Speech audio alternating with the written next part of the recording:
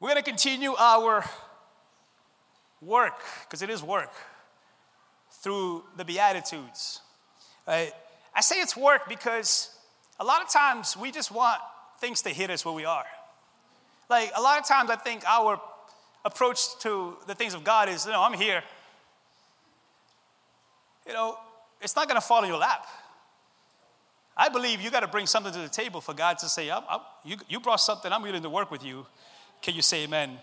And so it's not just showing up, am I willing to do the work? Because the Bible says to work out your salvation with fear and trembling. I told you last week, going to the church is like going to the gym. It's a spiritual gym. And you don't go to the gym to look at the weights. You go to the gym to take selfies. Some people don't work out, but they got like 40 selfies out of that day. You're like, man, if selfies were working out, you're getting big. The only thing getting big is your head. Hello. All right, I'll leave it alone. I can always tell when you guys are getting weird on me. I got the best seat in the house. I can see your faces. You go from this to... And then if there's conviction in the room, now it's like...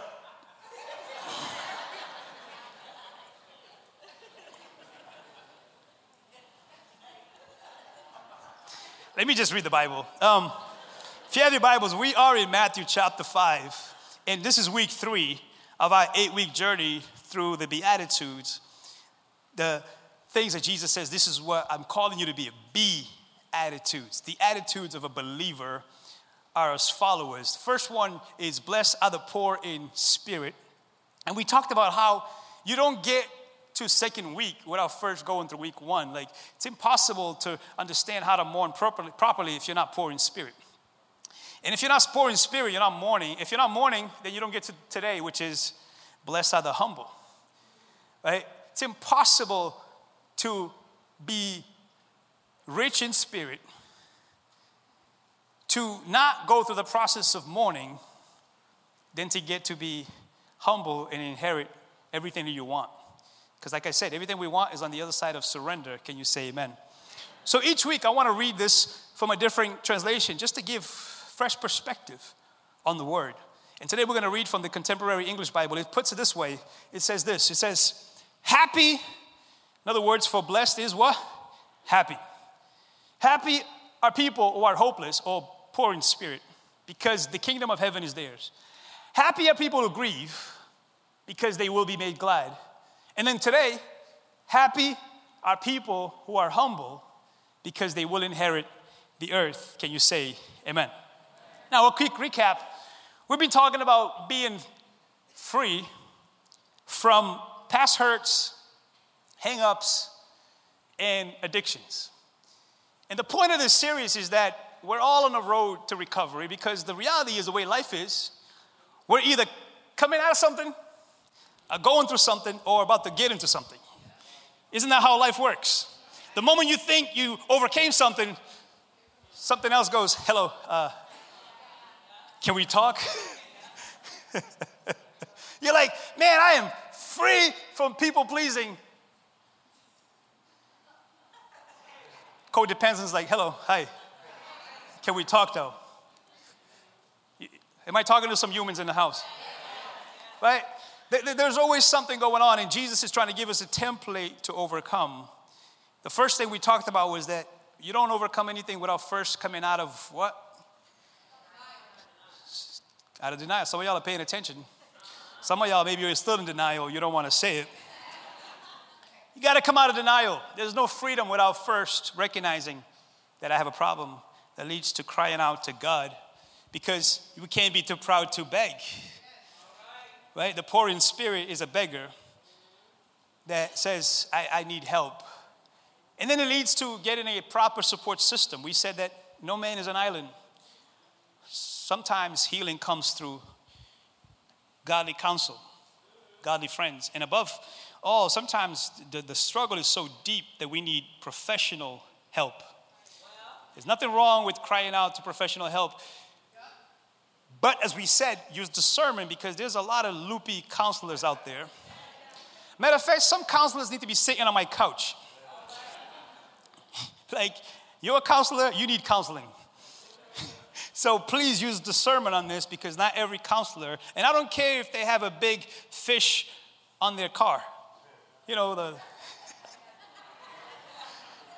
not a fan of bumper stickers. You know why I'm not a fan of bumper stickers? Because most bumper stickers will give Christians a bad name. It's the person with the bumper sticker that's saluting someone with the wrong finger. Saying hi. It's the person who was in church talking about, I surrender, get on the parking lot, about to cut somebody. It's like, please. That's why in this church, I don't recommend bumper stickers, okay? I recommend a life that speaks. Hello.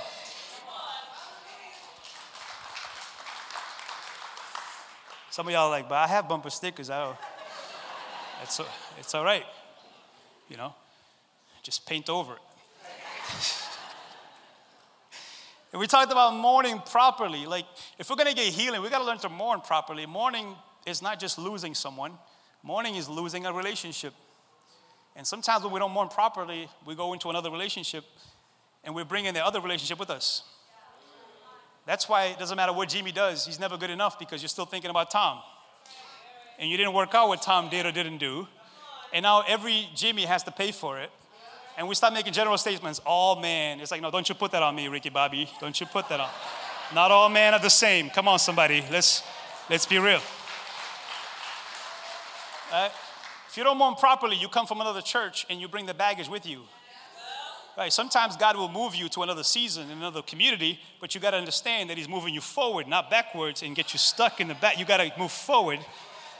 And I've always said this, when you find the perfect church, let me know, because I want to send my kids there.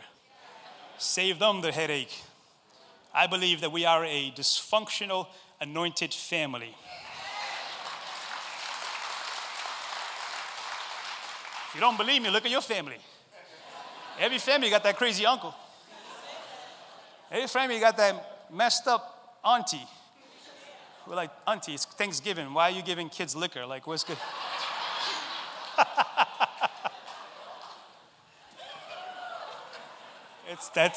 That's too real. Auntie's in the backyard, like, kids, want some treat? It's like, auntie, don't invite auntie back to Thanksgiving. She's ruining everybody. You know, but I believe that there's no such thing as a perfect church, because the moment you walked in, it became a little less perfect.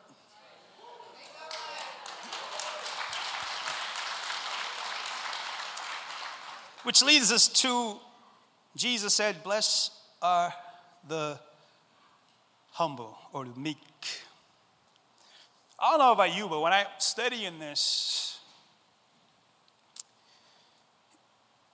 it feels counterproductive to happiness. I feel like everything Jesus is saying makes absolutely no sense in the natural. I don't know about you, I was thinking about this. I'm like, if I am putting together a message on happiness, none of this is making the list. It's probably not making your list either. Like, when was the last time you thought about being happy and you're like, I need to be poor in spirit? I need to be more meek in order to be happy. Like, everything that our society says is opposite of this. You know, if we were to be honest, the society says, happy are people who have all the hope in their stuff. And Christmas is coming. Let's get more stuff so we can be more happy and miserable. Happy are people who don't grieve. They celebrate and they pretend everything is good. Popping bottles, crying on the inside.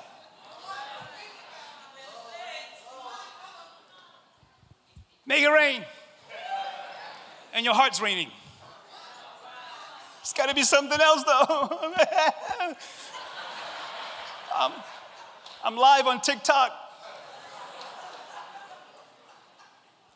Happy are people who are prideful, who says, go for yours. And I don't think it takes any rocket science to realize, my goodness, we project happiness, but we ain't happy. We like the image of happiness versus the reality of happiness. We buy stuff we don't need to impress people we don't even like.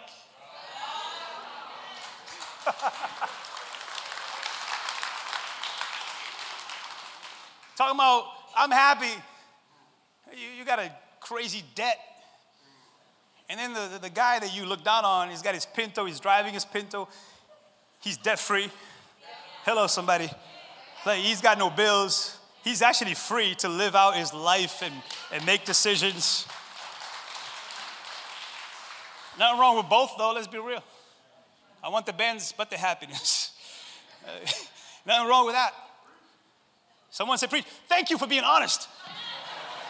Because the rest of y'all are playing like that church thing. No, I don't need it. I'm happy. I hate when Christians lie. Nothing wrong with nice things, as long as that nice things goes with a nice little heart for Jesus. Nothing wrong. Let's not play that game. Nothing wrong with it. But what Jesus is saying here is powerful. What he's saying that it seems like everything you want is opposite of what the world is telling you. That's the struggle. Because we're both preaching. The world preaches, we preach. Like, the world preaches more than we do. Like, there's not a day that the world's not preaching to you. Just get out of here and you start seeing it. Billboards telling you what you need to be happy. You can't watch TV without the world telling you, hey, cut the commercial. Let me show you what you need to be happy. You ever watch that commercial? Like it's Mr. Clean, that the woman is miserable washing dishes. It's black and white. Her marriage is struggling because the dishes are struggling. Mr. Clean rings the doorbell, shows up, everything turns to color. All of a sudden, her marriage is amazing. The kids are behaving because the dishes are being done. It's like, you want to be happy? Get Mr. Clean into your life.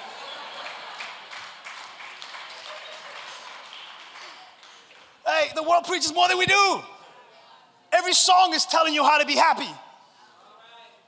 Adele cannot have a hit song unless she has a broken heart. I tell you, the only way she's going to keep a career is to keep having a broken heart. Because her best music comes out of a place of brokenness, and that will preach, my friends. That's why she makes an album every 3 years.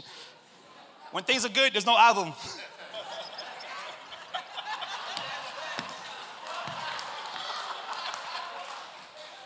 A later single is about her divorce. Even Adele is trying to tell you, blessed are the brokenhearted, for they shall be healed. I don't even know how I got into that rant. Thank you. Someone likes Adele in the room. But here's what Jesus is saying. It seems like most people equate meekness with weakness. That's the struggle. That's why this doesn't preach, because automatically we assume he's telling you to be weak. He's telling you to be a pushover. He's telling you to be a doormat. And everything within you resists that, because you're like, no, there's no way I'm going to be happy by being meek. But that's not what Jesus is saying here. That's why it's important to study what he's trying to say to us. He's saying, listen, if you're broken in spirit and you mourn properly, it leads you to being a humble person, because a humble person will inherit everything that he or she wants. The heart of Jesus' message is deeper than the surface, because we're struggling, because we're getting preached at from the world standpoint, but everything he does is upside down. Jesus says, hey, you want to be first? Be what? What? Hey, you want to be great? Be what? Be a servant. Says, hey, you want to be number one? Be last. Because you can't have two number ones. That would be 11. Great theologian Ricky Bobby told us that. Shake and bake. It's totally upside down. It's an upside down kingdom. That makes no sense in a world that pushes me first. It's all about me, myself, and I. Me first. But what Jesus is saying here is saying meekness is so much deeper than you think it is. The Greek understanding of meekness is actually, it's this. This is the real thing that Jesus is trying to say to us, that being humble and meek is having strength under control. And I don't know anyone in the world that doesn't want to have strength under control. Because it's strength under control that helps you overcome your past hurts. It's strength under control that gives you the strength to not keep hitting the wall of hang-ups where you've been there, right? You make 2 steps forwards and then 7 backwards. Why? Because of one moment of not having strength under control.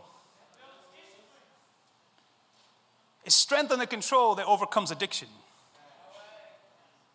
Because, my friends, I've been telling you this, I pray you catch this. Addiction is never the point, it's the why behind the addiction. There's usually something that's holding you back because there's a lack of strength under control. The image here that the Bible is giving you is like taking a wild horse, like a wild stallion who has a lot of strength, but that strength is good for nothing until someone coaches this wild beast to be tamed so that the wild beast can actually have purpose with that strength. This is what Jesus is saying. Don't you understand how much strength it takes to get on the cross and not wild out? He said, hey, right now I can call a legion of angels. You know how many legions of angels? Millions. Talking about strength under control. This is why he says, Father, forgive them, for they don't know what they do. It takes more strength to forgive than to hold the bitterness. It takes more strength to not want to take revenge when you've been hurt. It takes more strength to stay disciplined where everybody's wilding out around you. It's not easy. But man, we want it so bad to have strength under control. We are sitting in a room under a lot of lights. Do you understand that electricity in its proper context is good for us? But take one of them out of context, all hell breaks loose. Why? Because it's power that needs to be restricted to have purpose.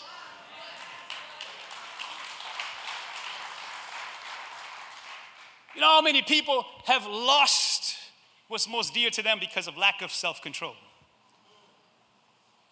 Like I said, I surrender all. And in the parking lot, we lose our blessings. Because one person cut you off and all of it went out the window. I surrender all. And on Monday, your boss calls you out about something, you wild out and you lose the very job that you prayed for. I surrender all. Jesus says, hey, let go of that toxic relationship so I can actually bless you. Yeah, but I didn't mean it like that, Jesus. It's strength under control that keeps you from getting from bad relationship to bad relationship, hoping that this one will work out, but not realizing that the common denominator is not the relationship, it's you in that relationship.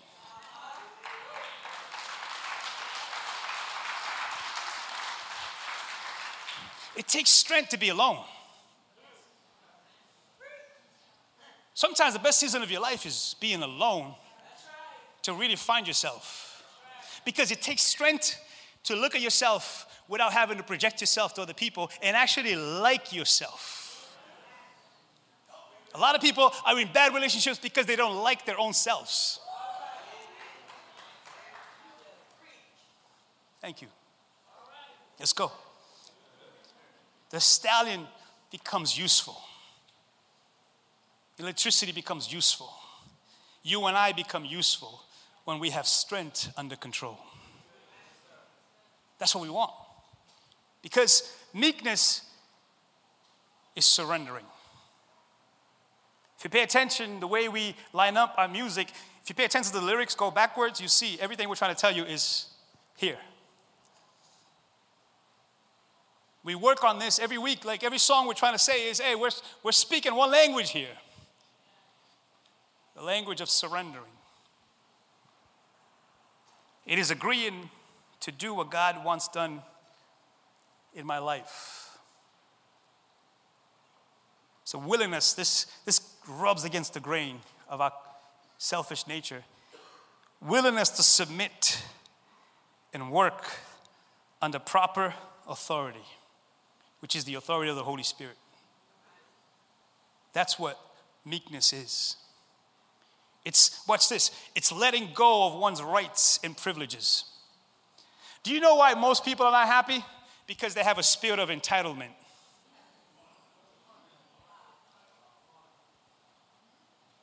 Nothing worse than having someone living under your roof under the age of 18 and feel entitled to everything.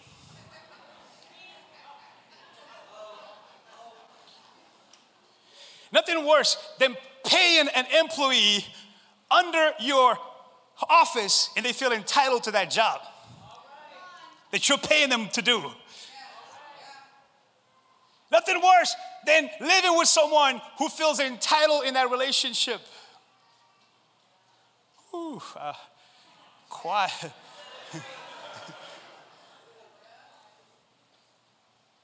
Nothing worse than living like you owe someone something. The Bible says the only thing we owe each other is love.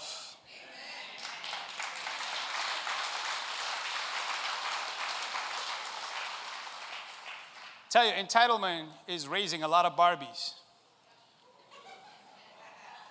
We think that TikTok is real life.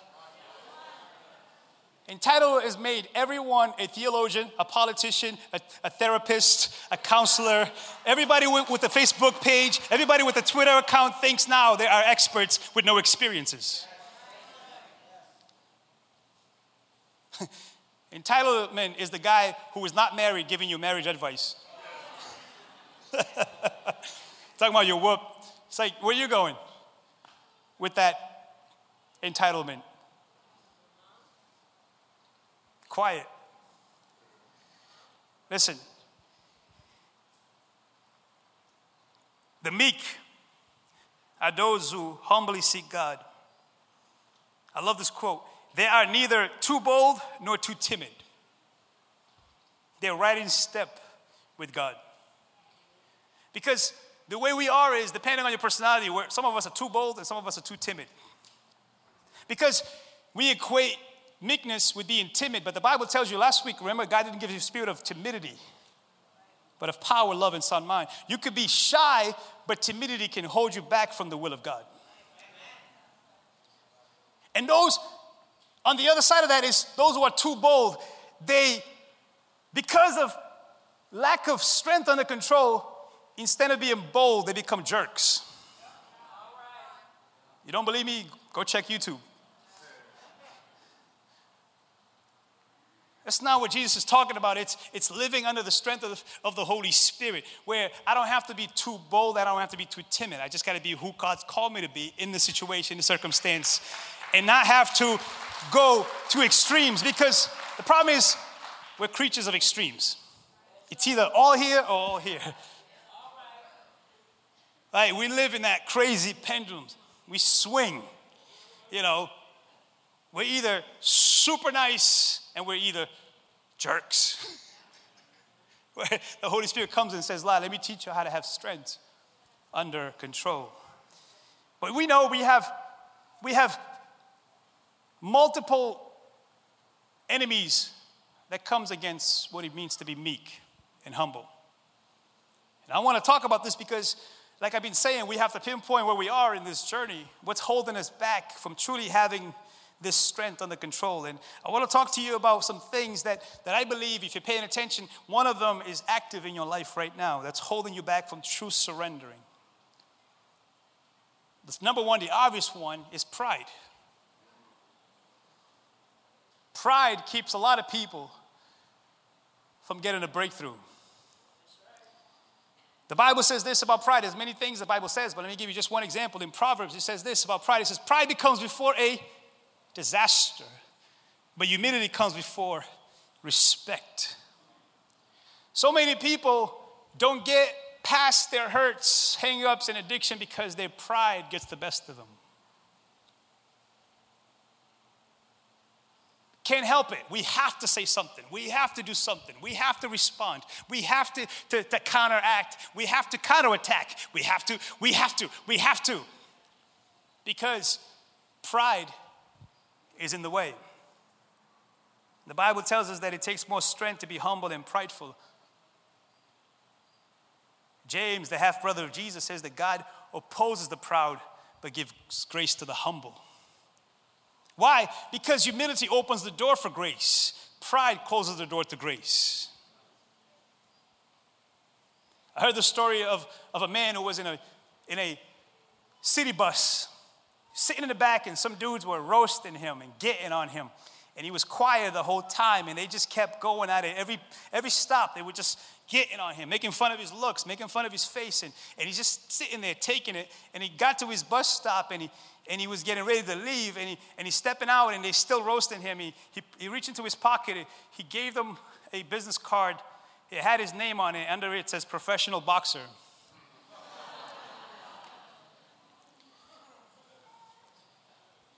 Because pride comes before a disaster. But humility comes before respect.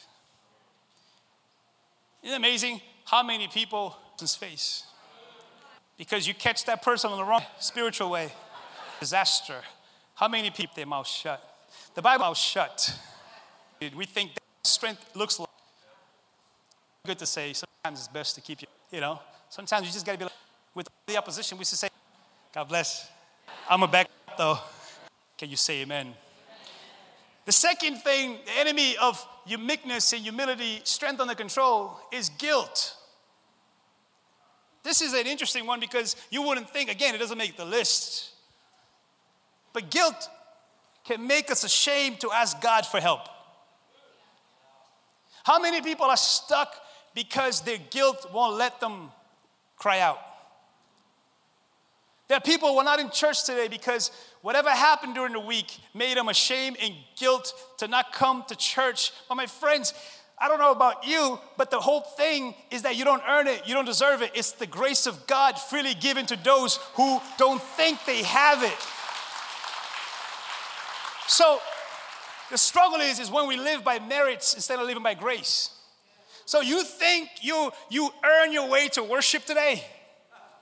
If you did, you became your own God. You created your own point system and says, you know what? I had a good week, so here we go.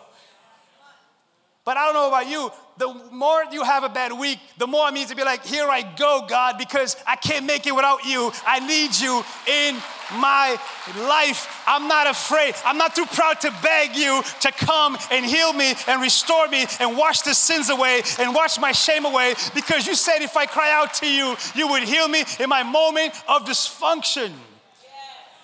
What a shame to be in a place of healing and to go home still carrying my own shame. Guilt, my friends, it's not from God. You know, sometimes you invite people to church, they're like, if I go the whole thing, he's gonna. And you're like, that's a form of pride. You know that, right?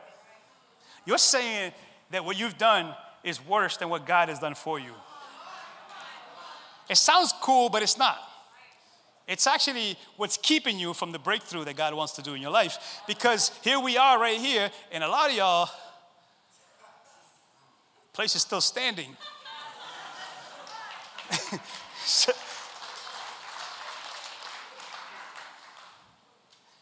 Jesus said, ask and you shall receive. Don't be too proud to beg. You cannot exhaust the grace of God.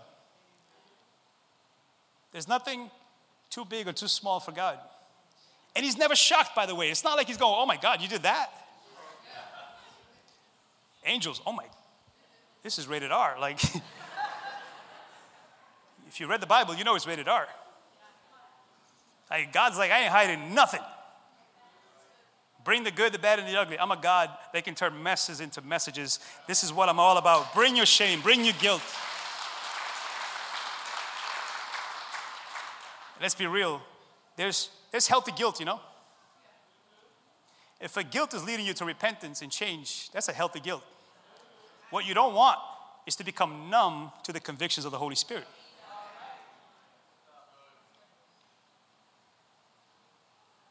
The third thing is, I think this is where most people struggle, is fear. Better yet, unhealthy fear, because the fear of the Lord is the beginning of wisdom. Question is what are you afraid of, what you might have to give up? Because here's how God works. God says surrender, but he doesn't show you what's on the other side until you surrender. Do you ever watch those shows where they're like, hey, there's 3 doors, you got to pick one, but you don't know what's on the other side? And you're like, oh my God, what's on the other side though? And God's like, I'm not going to tell you until you surrender. everything we want is on the other side of surrender, but God's not going to tell you what it looks like until you trust him for where you are. And so here's the struggle for all of us. We're like, can I just peek though? Some of us are like, if the door is here, we just want to be like this, like, just in case, can I hold on to my hurt just in case it doesn't work out? Can I hold on to this relationship in case it doesn't work out? Can I hold on to this addiction in case it doesn't work out? And we live in this limbo, and we're more miserable than ever because now we haven't crossed the line to make a decision to say, God, if you're calling me to surrender, it's because you're a good God, and what you have on the other side is so much better, so much bigger than I could ever imagine. But you won't know that until you actually activate faith. Afraid to lose control is where a lot of people are. This is why some people rather be in a terrible abusive relationship than to be alone. Afraid of what it looks like to face yourself. People will stay in a terrible job for years, afraid of what it looks like to trust God with a better one. Fear, what's going to happen if I let go? That's the thing with fear, man. It will keep gripping you until you let go. Here's one. We are afraid that we're going to be controlled by something. Which is so interesting as humans because the reality is you are already controlled by something. Even the guy who loves to tell you like he's free to do whatever, he's like, yeah, but then why you keep doing the same thing? Every human being is controlled by something and sometimes by someone. That's the reality. It's not like none of us is a free agent in this life. Like you don't really get to choose who you play for because who you play for is why you're making certain decisions and choices. But we like the look of free agency versus the reality that no, you're not a free agent. You are addicted. You are hurt. You are broken. You are vengeful. You are prideful. There's something controlling you. So the Bible makes it clear. It's like, listen, the reality is something or someone's controlling you. The key is, who do you want to control you? That's the choice you have in the matter. It's not that you're going to be controlled or not. It's like, no, who do you want to control you? The Bible makes it clear that, listen, you're either going to be a slave to sin or you're going to be a slave to righteousness. Either way, you're a slave. Right? Watch this. Romans 6, Paul says this. He says, go ahead. Don't you realize that you become the slave of whatever you choose to obey? Whatever you choose to obey. You can be a slave to sin, which leads to death, or you can choose to obey God, which leads to righteous living. Either way, you're going to be a slave. So the key is, who's your master?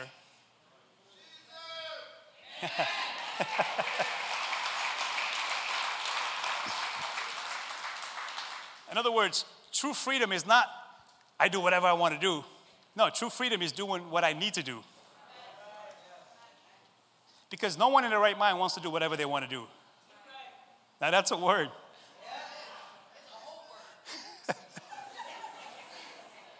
It's because you want to do whatever you want to do that you're addicted.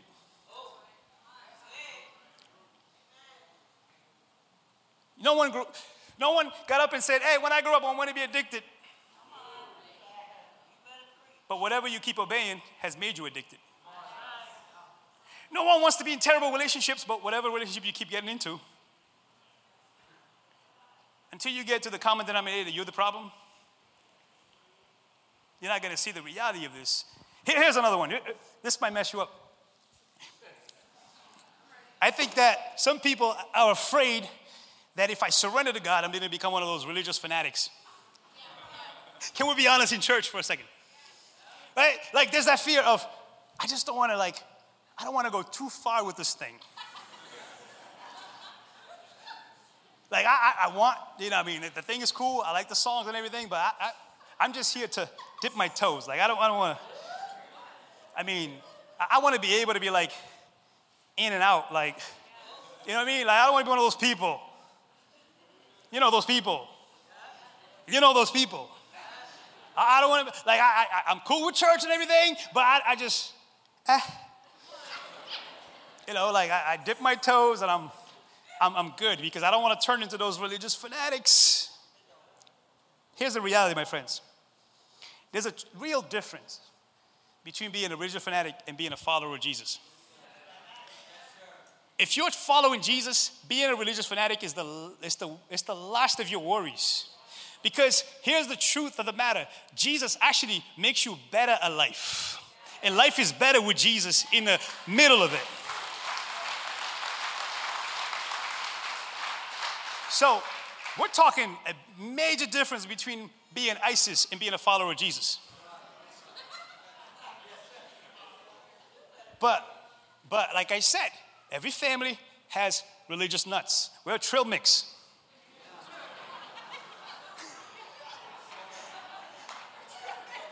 You got your almonds in there, you got your peanuts in there, but you got your nuts too. And if you ain't laughing, you might. You're like, you might be that guy. But no, my friends, Jesus, to me, man, he frees you. Because the truth is, though, the real question there is not, am I becoming a religious fanatic? The true question there is, am I done trying to please everybody? Because behind the question, there's always a question. It's not, am I worried about being a religious fanatic? It's like, no, how does this look to my friends? Because we thought peer pressure ended in high school. No, I see it in adults all the time. It's like, so like that, my friends are not going to think I became something else. In the meantime, your friends are outside of God's will and you joined them because you didn't cross over to real life. You did religion, but you didn't need Jesus. It's like, you ever see, sometimes we invite someone to church and we're nervous. You're like, man, I hope this is going to be one of those good services. Good. And good is according to your standard of good. So here you go. You bring your friend. You don't want to be a religious fanatic. The friends to your left, you usually worship freely, but today you're over here. I'm in the Nemo zone today.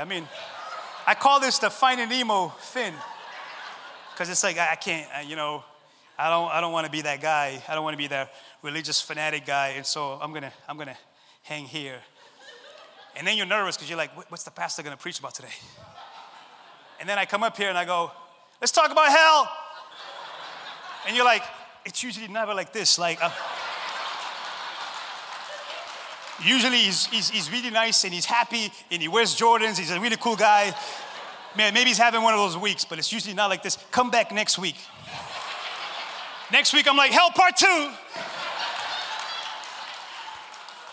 Why am I saying this? I'm saying this because we got to get to a place that we realize that we're going to please Jesus or we're going to worry about people's opinions of who we are.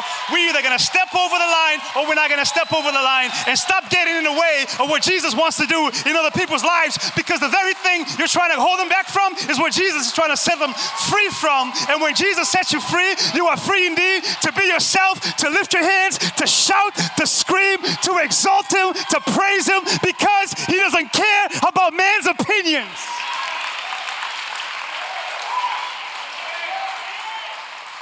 You got grown men and women worried about someone who's not even doing God's will. Living rent-free in your mind. And losing in the process. Because the true question is, it's not if you're going to be a religious fanatic. The question is, are you going to follow Jesus? Or are you going to worry about people's opinions? In Christianity, we lose to gain. You lose reputation, but you gain access. You lose popularity, but you get the passcode.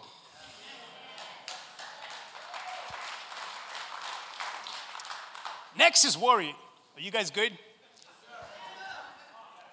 Worry keeps you from having strength under control, because worry is the thing that never goes away unless you've surrendered.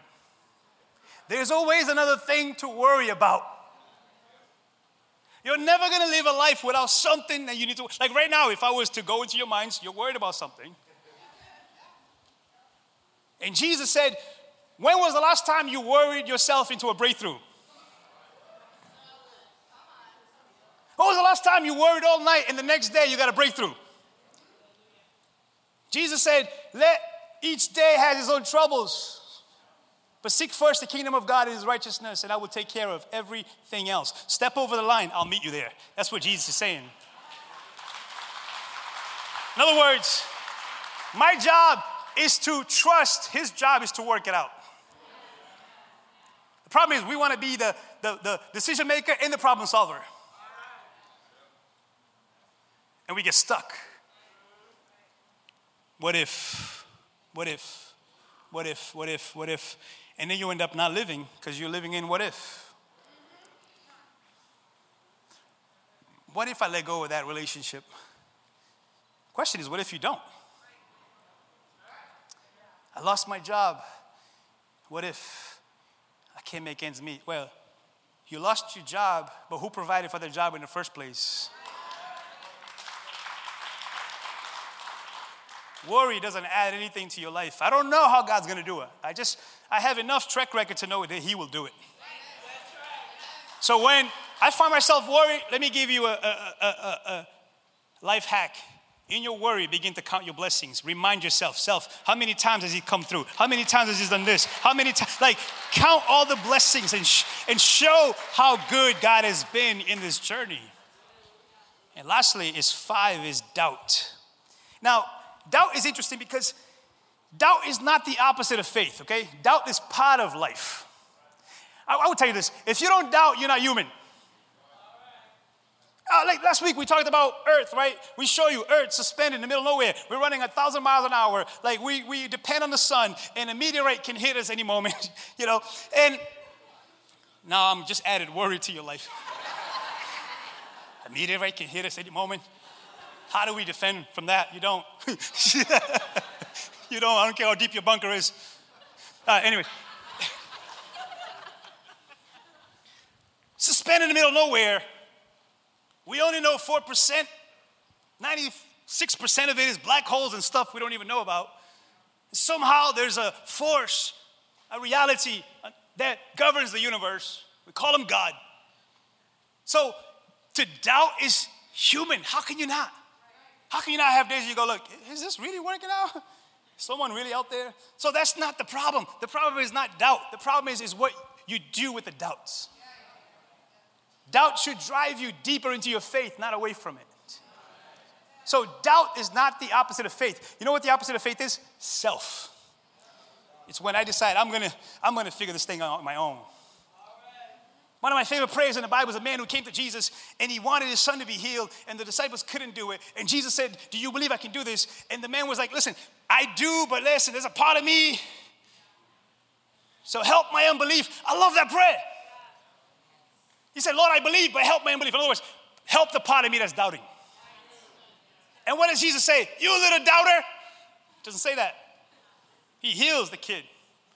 And then he says, hey, all you need is faith like a mustard seed. You know how big a mustard seed is? It's this small. If I had it up here, you'd even see it. Because it's not how big your faith is, it's how big the object of your faith is. Faith is universal. Everybody has faith. Even an atheist has faith. To look at the whole universe and say, no way, there's no creator. We came from nothing, we're going to nothing, we just evolve over something. That's a lot of faith. It takes faith to be agnostic. It takes faith to be a Buddhist. It takes faith to be a Muslim. It takes faith, my friends. It's not a question of faith, it's a question of the object of your faith. Today, all of you already exercise faith in this room. All of you came in, sat down on those chairs. You didn't check to see if it's going to hold you. You trusted that the chair was made to hold you. I didn't see any of y'all going under and checking all the screws and making sure I'm good to go. Because what is faith? Faith is trusting that the God who says I will do it, will do it. And no matter how he does it, I don't know how, but I'm going to trust that he's got my back. I'm putting my weight on him. That's what you just did. Just put on weight on this God. It says, I govern the universe. So it's not the size of your faith that matters. So let me conclude. Every week, when I study, I go to about 3 or 4 sources. Basically, every week, a message is a research paper. So you're welcome.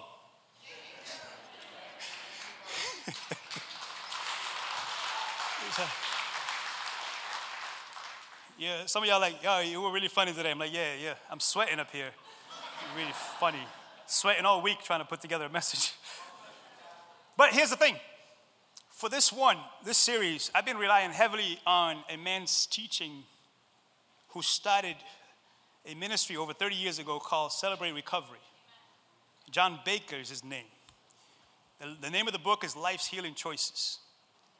This man used to struggle with drinking and found that going through the Beatitudes, he found these are the steps, the keys to healing and restoration. It's actually the bedrock and the foundation of the 12 steps used out there. I told you, it's all Christian. But he talks about, in his book, I want to give him a shout out because I'm plagiarizing a lot. So if they come after me, I made it public.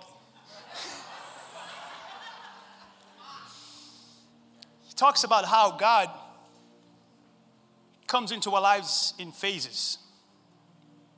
He says there's a process that God takes you through. We all want the final product, but God doesn't work that way. God works the process. He says it's interesting. He said if you study World War II, it's how we were able to win the war. He says specifically if you study how we battled Japan and its islands. He says in each island, there's 2 things that we did to win the war. He says phase 1 was we just had air assault. We just dropped bombs. He says he calls that the softening up stage or phase. He says sometimes in life you feel like you're just getting hit with bombs after bombs. And in the natural, it's easy to say, man, God, what are you? What's going on? But he's saying what you don't see is that's how God softened you up to be able to receive. He says if he doesn't soften you up, then you don't understand what poor in spirit is and how much of a blessing that is. He says if he doesn't soften you up, you don't know how to properly mourn. You will continue to be bitter instead of better. He says if he doesn't soften you up, you don't understand that the humble truly inherits everything he wants. But he takes you through this process of softening you up. Maybe a lot of you in this room are watching online. You're in that process right now. There's bombs after bombs dropping. And you're like, man, I can't seem to catch a break. And it's interesting, though, is a lot of you guys have said this. You say, man, I come to church, all I do is cry. That's a good sign. I mean, God is softening you up. Because we're like onions, man. We got to get peeled. And what do when you cutting up onions, what happens? And I don't know about you, the older I'm getting, the more I'm realizing how much softening up I need. Because over time, what do? We build up resistance. We build up resistance to change. And so God has to first take us through the process of softening you in order to receive phase 2. He says phase 2, he says, you see this in every single war we took on these islands. He says after softening up, we established what they call a beachhead. So they'll send the ground troops to take maybe 20 yards of the island and maybe 100 feet long. But it's like once they establish their beachhead, it's over. It says we're undefeated. Once we establish that. It says that there might be these back and forth push. It says you might lose. And what he's saying is like, man, once that I put my foot, a setback is a setup. It says forward and get pushed back. Once God establishes us, even when you lose, win. He's not a God that does anything half-hearted. God has already established a beach. It's to put your foot down and the key though is where you got to locate. God is just about the land. And for you, this is what it looks like. It's right here in accepting Jesus as your Savior. Some of y'all, that's your first step. You've been to church. Yes, you are a good person. I'm not talking about that. I'm talking about being saved. I'm talking about when you release control and you're like, man, I need a Savior. I'm tired of doing life on my own. I'm tired of being tired. I'm tired of going through the motions. And some of y'all, you did accept Christ, but you've backslid. And you need to reestablish that beachhead in your life. You need to recommit your life to him. Because, listen, Jesus does not do any work where he's not first the Lord. Sometimes he will let you struggle until you realize, man, I need to cry out. He says, believe in the Lord Jesus and you will be saved, you and your entire household. I told you, God always starts with one person. Starts with one, and he begins the domino effect. For some of y'all, maybe you already established that, and he wants to take more ground in your life. You know how he does this? Number two, is some of y'all, you need to accept God's word as your standard. Some of y'all, the reason why you're not making progress is because your standard is your feelings. Your standard is your emotions. Your standard is the world. You want Jesus, but you're acting like the world. And you're not going to see more progress in your life until this becomes the standard. Jesus said, I'm the way, the truth, and the life. You know what he was saying? Hey, everything you read in here, that's me. I'm the word of life. He says, man does not live on bread alone, but every word that comes out of the mouth of God. If you don't establish that this is your standard, your manual for living, you're going to keep making up ways to live. Some people act like this is a buffet, and the more you skip over the stuff that you need in your life, the more you're going to lose ground. The word says every scripture is inspired by God, and it's useful for teaching, for showing mistakes, for correcting, and for training character. That's what the Bible is about. That's why I love how raw the Bible is. It doesn't hide anything. The good, the bad, and the ugly is there. It's like, hey, you better learn from the good, the bad, and the ugly. The only hero in the Bible is Jesus. That's the only perfect one. And Jesus himself told us, hey, don't live by your feelings or your needs, live by the word. Every word. We need to establish the standard of God. Like, I need to start my day. I don't know how you do it, but there's never a day that I don't start with the word. Because my feelings will lie to me. My emotions will lie to me. And the moment I wake up, the world starts preaching. And I need to preach to myself first before I preach to anybody else. And I start in the word. For some of y'all, you're here. And the third one, listen, you need to learn to accept God's will as your purpose. My friends, hear me. You can come to church. It doesn't mean you're living according to God's will for you. God's will is what this man prayed in Psalm 40. He says, I want to do your will, my God. Your instruction is another word for this, is deep within me. Another psalmist says, I've hidden your word in my heart that I may not sin against you. That's the only way I'm going to move forward and take more progress in this journey. It's when God's will becomes my will. You know what Jesus said? The Father, said, he said, the struggle with humanity is my thoughts is not their thoughts. My ways are not their ways. You know, you can come to church and I have godly thoughts and I'll have godly ways at all. Because you haven't accepted his will. And then lastly, some of y'all are here, is to accept God's power as your strength. This has been the common theme of this series. We keep trying to do things on our own, pushing on our own. And he says, hey, I'm going to keep holding back until you realize you can't. Paul tells us this in Philippians. He says, I can endure all these things. What are these things? Past hurts, disappointments, battles, struggles, through the power of the one who gives me strength. Until you get tired of being tired, you're not going to see a breakthrough. Until we come out of denial and cry out and mourn properly and embrace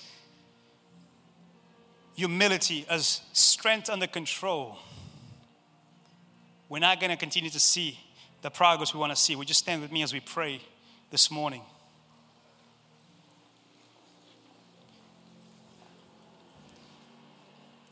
I'm going to invite you to bow our heads. Why do we do that? Just to not worried about your friend that you brought to church next to you. Let God deal with them as he deals with you. By the way, isn't it funny sometimes you're in church and you hear a message, you go, man, I wish such and such was here. And God's like, you're here.